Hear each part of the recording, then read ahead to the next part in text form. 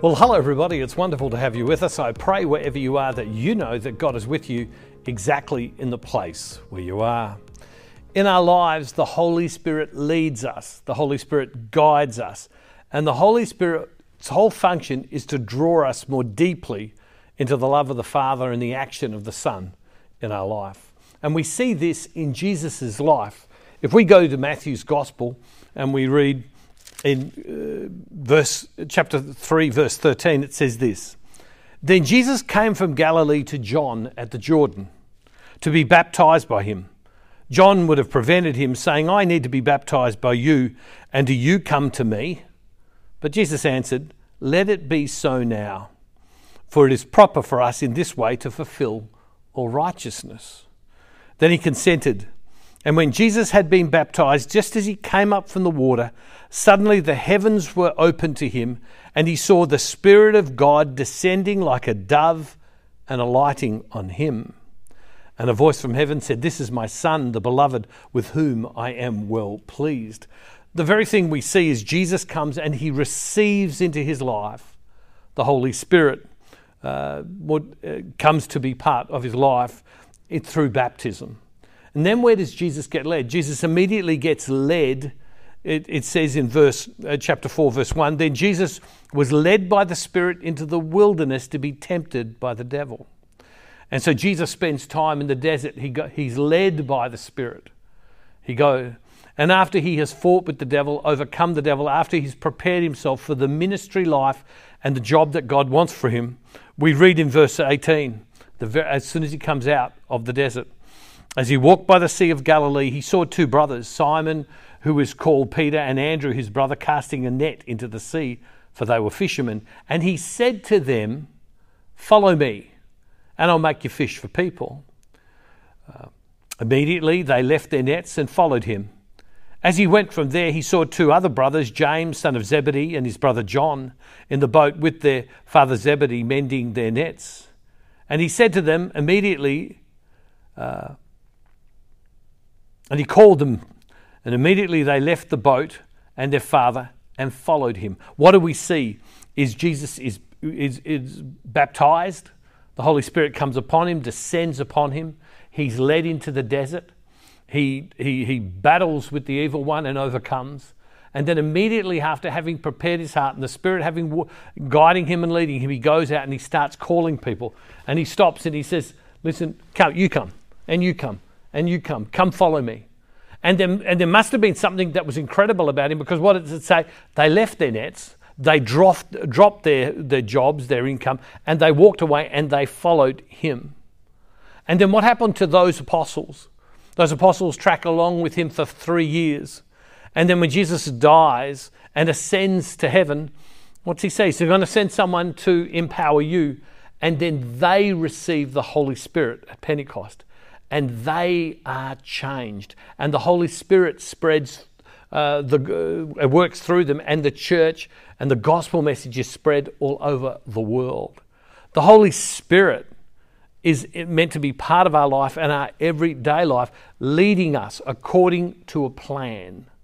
That we're not meant to aimlessly wander, but the Holy Spirit is in our life, and even though we don't see everything, we can have confidence that we are being led by the Holy Spirit in a plan in our life. Certainly the story in my life, if you listen to the stories I've told this week of how the Lord has just moved in the ministry's life in order that we can proclaim the gospel far more effectively in other places, it was almost like all we had to do was just say, Holy Spirit, come, we're following your direction, and the Holy Spirit leads us.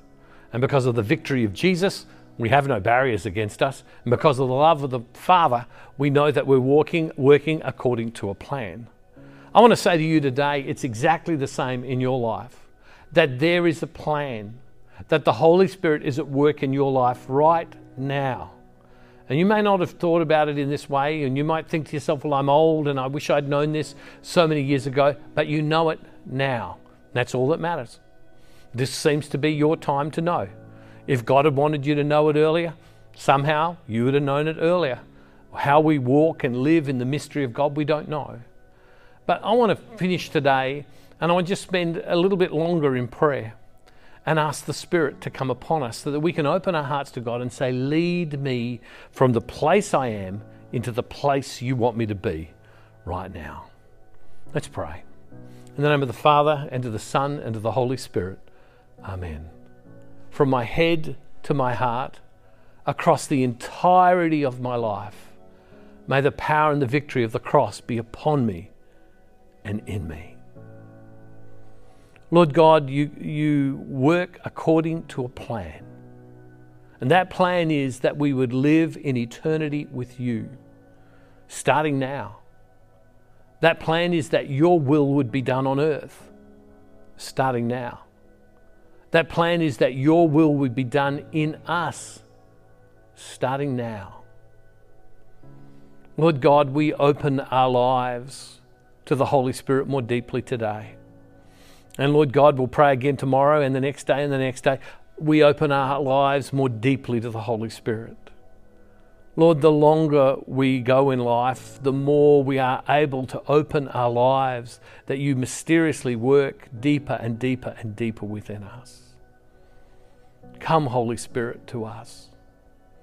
Allow us to have a sense of peace, to rest in your plan, to let go of our plan, but to rest in your plan. May we know the forgiveness that was given to us by Jesus. May we know the power of Jesus alive within us through the resurrection, and how we are born to new life, and now we are led by you, Holy Spirit, in our life.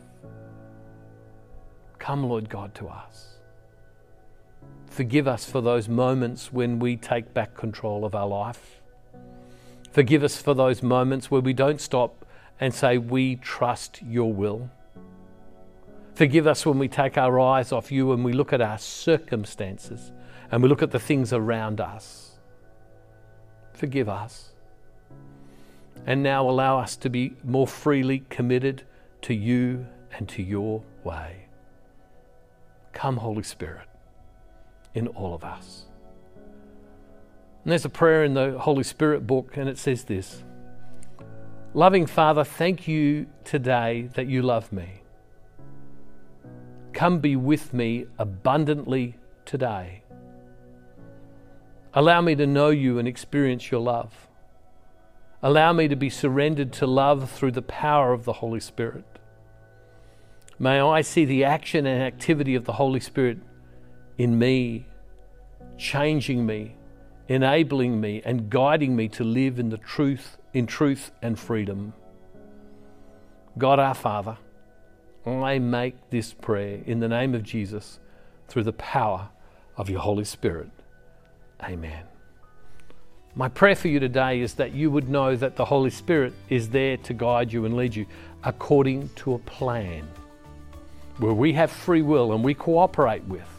But God is wanting to draw us more deeply to Him, and God wants to lead and guide us today. Hey, God bless you. See you tomorrow. And don't forget, wherever you are, God is never far from